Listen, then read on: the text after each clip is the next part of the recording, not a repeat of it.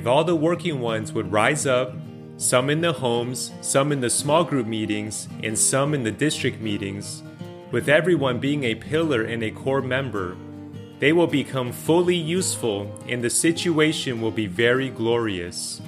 Messages given to the working saints, Chapter 7. This week's episode begins a new series entitled Being Energized, with Speaking to the Working Saints by Brother Minoru Chen in February 2010 in Irvine, California. In this episode, Brother Minoru shares how the time has come for the younger generation in the Lord's recovery to rise up and become pillars in the church. A link to the full audio can be found in the episode notes.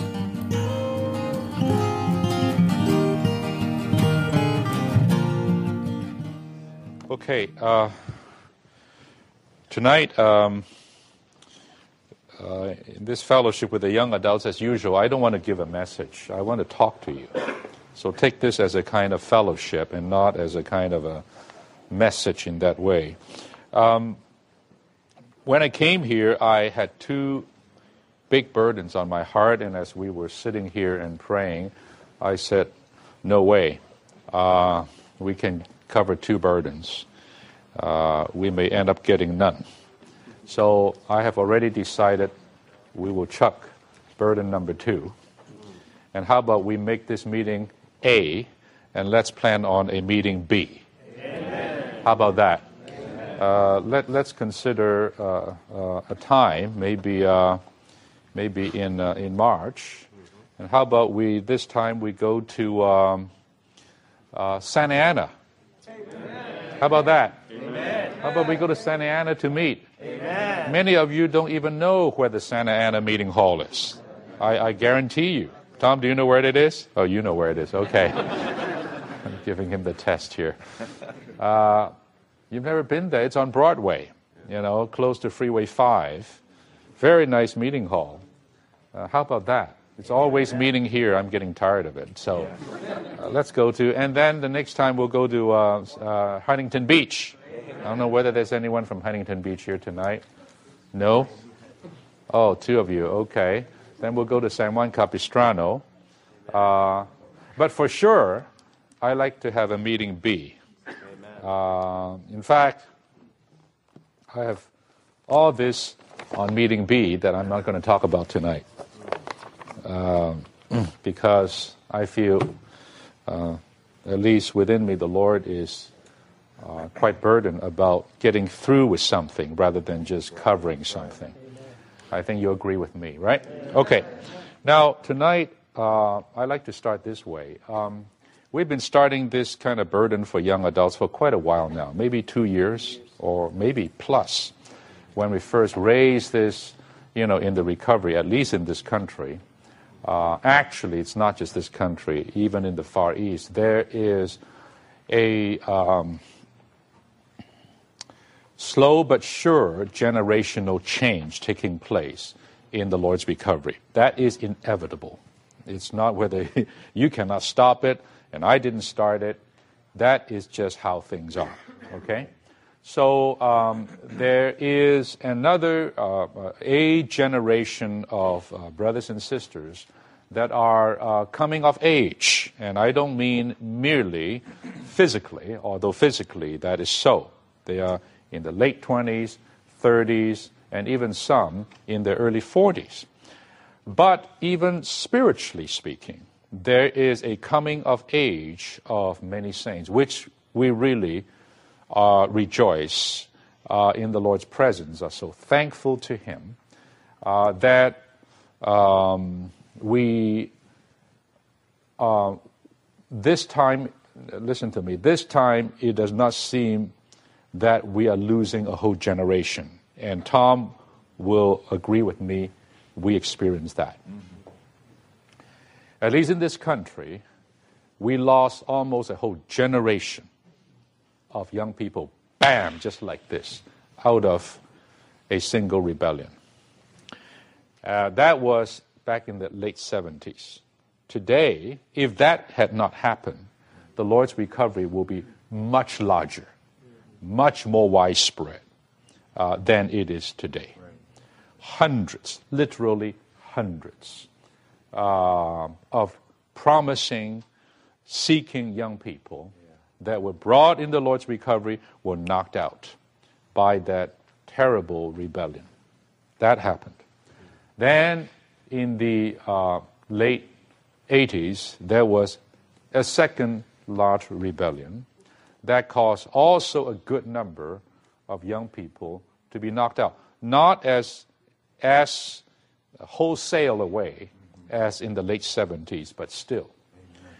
And I will tell you, even in the this recent turmoil out there in the Midwest, many of us here are not that aware of that, but in the so-called Midwest area, there was such a turmoil. And I will tell you, the majority or a lot of the young people were wiped out, left the church, or drifted into the world, and so on. So these things did happen. But in spite of this time, I say this time because it takes 20 years for another generation to be raised up. This time, generally speaking, it seems the Lord has preserved a group of young people like yourself. And there's some ahead of you, and thank God there's some coming after you. Amen. And not only so, we're so thankful to the Lord that there is a decent percentage of this number that have passed through the FTTA. Now, don't think that isn't a small thing. That is not a small thing.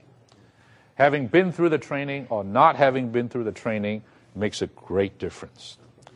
So we have that. And today we are seeing here and there the growing population or a growing population of young brothers and sisters in the church life. So that's why 2 or 3 years ago we realized that if we don't take care of this matter and minister to this need, we would be unfaithful to the Lord, and we would not be fair to the Lord's recovery, because these ones, and let me say you all, are the ones that will be bearing the burden of the Lord's recovery from henceforth. You. Don't turn your head and say, who? You. You. You are the ones. And I say you not only to this people in this room, but people like you in that age bracket, having been through so many things. You are the generation. You are that age bracket. You are the ones that is supposed to take the Lord's recovery onward. Now, this does not mean every one of us will become some kind of elder or this or that. That doesn't mean that. And it doesn't take that. Although we earnestly pray that out of this population, by God's grace and God's sovereignty, there will be a good number of brothers that will become proper leaders in the Lord's recovery.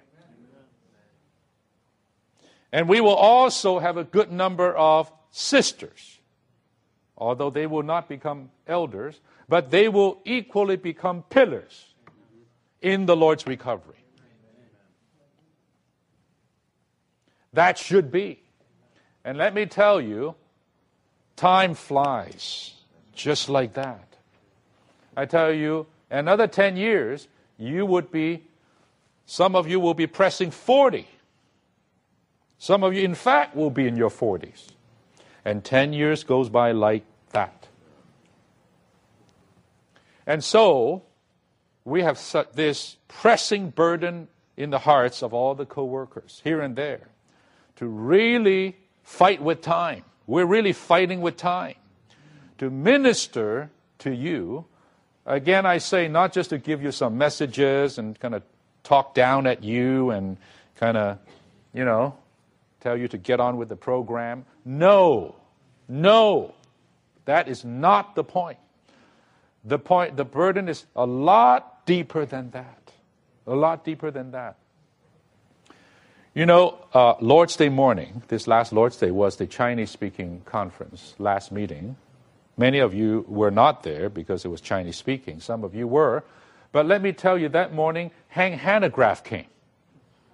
Hank Hanegraaff, with two Christian leaders, who are his acquaintances, came to that meeting and met with us brothers before the meeting outside. And many brothers have known him already, but I didn't. So I met him for the first time.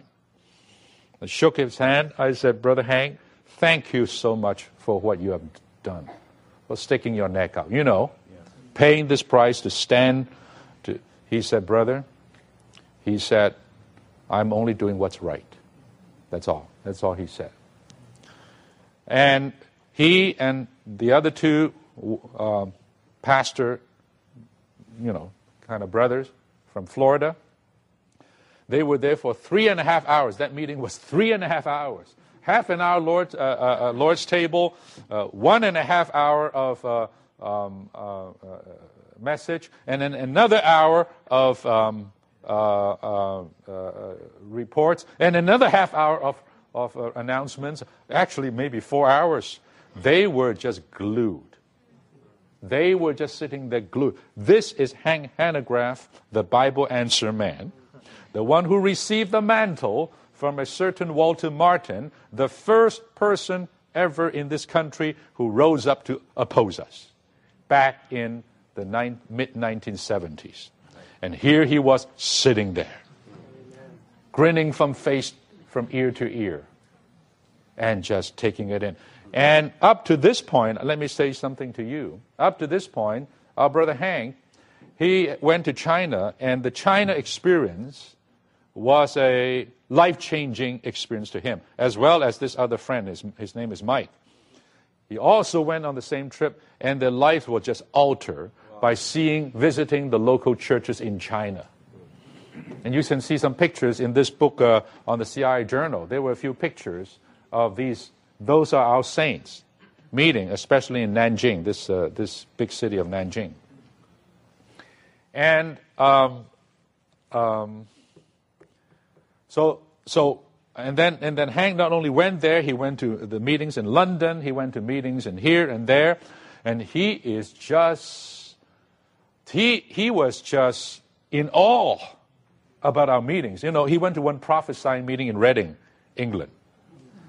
And he just couldn't believe his eyes of saints, little potato saints, speaking and in a coherent and rich way. It just blew him away. And he said after that, he told Chris, he said, it's you guys, it's not just about defending you, making people know you're not a cult. No. What you have is what Christianity needs. You have to export this. So that's where Hank was for a long while. And recently, because of this journal came out, he started to get into it. He didn't write that. It was written by Elliot Miller, the editor. He was the theologian, quote, quote, of CRI. So he was the one who did the research. He was the one who wrote all those articles, not Hank. Hank wrote the foreword and the end or something. But so Hank got into that. And I tell you now, in the pages between his Old and New Testament Bible, it's full of notes from what he's reading. Now you know what? Our brother Hank, this is according to Chris Weil, is beginning to see God's economy. Wow. He said, this God's economy thing. I mean, that's right. That's good. He's seeing things. It's not just about, you guys have great, all members functioning meeting, you should export this. That is still a kind of little bit outward and superficial. He is seeing God's economy. And I don't know what will happen next.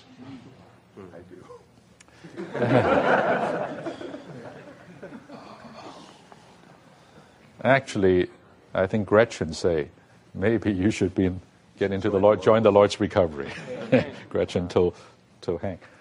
Well, why am I talking to you about this? I tell you, what is happening with this CI journal is the beginning of a new era. We were in an old era. Let me tell you, Brother Lee came to this country in 1958, brought the recovery here, and the church, his work was established in L.A., 1962. From 1962 to 1973, it was a time of revival. We're working on a history project documenting that area. That was like gangbusters. That was like all doors open. Right. I mean, Brother Lee just got names.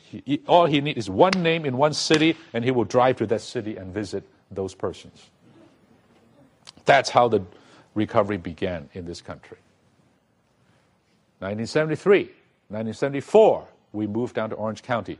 Opposition began. So until now, how many years? 15 years, 35 years. Am I right? We were since that time until now, brothers, we were in 35 years of what? Of being surrounded by terrible opposition. And with that, and a couple of turmoils within, the Lord's recovery in this country has been pushed into a bunker. I call it a bunker. And we've been living under a certain bunker mentality. The growth was slow. And the situation was quite dormant. In spite of Brother Lee coming back with the God-ordained way in 1988, with the new way that he discovered in Taiwan, he pushed and pushed and pushed, and it didn't happen. Eventually he said, if no one does it, I've finished my speaking, that's it. That was the year before he died. Well, I'm not saying that nothing happened in the Lord's recovery in these years. And even in the last 10, 12 years since our Brother Lee's passing, a lot has happened. A lot of good things have happened. I would call it that was a stage setting time, the last 12 years. And with even the Lord's sovereignty, with these aggressive contacts that the brothers are making, in a very sovereign way, if you trace all the way back. It really began with the Bible smuggling into China back in the late 90s. One thing after another, some of the people in Christianity in this country became our friends. One thing eventually to Hang, and now this. I tell you, this is huge. This CII journal is a bomb. I was told, and I have to verify that this time Brother Hank came to here, supposedly to talk to Rick Warren.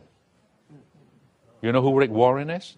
Saddleback Community, the largest mega church, one of the largest. Rick Warren is the pastor who prayed at Obama's inaugural. Do you know that? There was a pastor who prayed. That was Rick Warren, the one who wrote The Purpose-Driven Life about us. I'll tell you, dear saints, the tables are being turned in this country. Slowly, but surely.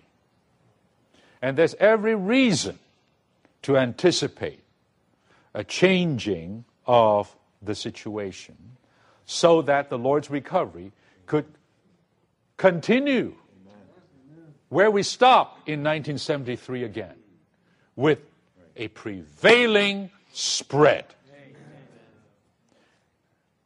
You know, BFA has been in function for 10 years. And all these 10 years we've been sowing seeds. And I still believe, with all the prayers that have been poured out, these seeds were strategically sown at the right strategic time. Amen. And many of these will bear fruit in the coming years. It's getting things ready. One thing after another, I'll tell you. And the Lord has even worked on the oneness of the body. The body, the Lord's recovery, has never been so blended, so one, like today. Many of you don't appreciate this because you don't have the historical background like we have. But believe me, that is what's happening.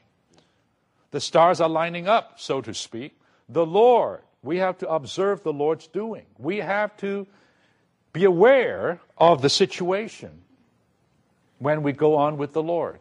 And this is the situation. So within and without, the Lord is preparing something. I just kind of feel it in my bones, in my spirit, that there's every reason to look forward to 35 years of growth, of spread. You think the Lord's recovery should have only 25,000? The Lord's recovery should have 100,000 and not be too much. Agree? In this country of 300 million? Now, all of this, I'm giving you the context to tell you, to impress you where you fit in this picture. You are the ones who are now prepared by the Lord, raised up by the Lord, at the cusp, at the threshold of this new move of the Lord. Some of us, we are getting older. We're not giving up. We're not retiring. Don't you even dare think about that. But I'll tell you, the fact remains that we're getting older. We can only do so much. The energy belongs to you. Youth belongs to you. Time is in your hands. Brothers and sisters, tonight, I'm not speaking just to make you feel good, just to kind of give you some self-esteem. I'm not doing that. I'm telling you the truth. And I want you to receive this in a most solemn way, in a most serious way.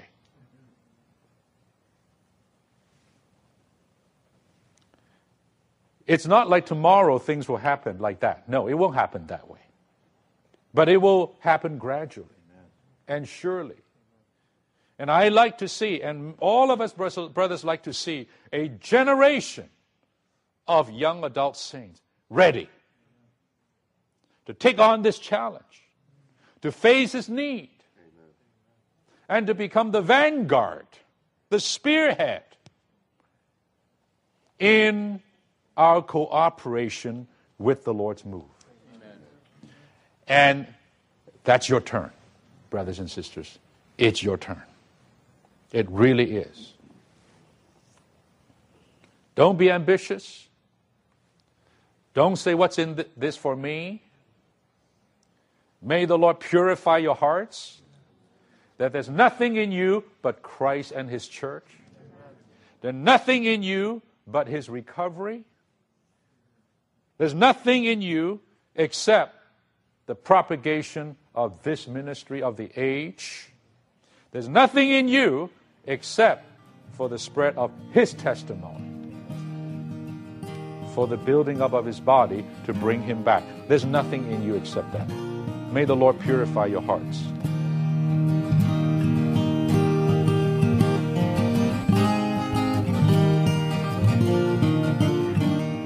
Thank you for joining us today. To hear the complete recording and other messages, please visit livingtohim.com. If you would like to receive regular updates from us, please subscribe to this podcast and join our mailing list on our website. You can also find us on Facebook, Instagram, and YouTube, where our handle is @livingtohim.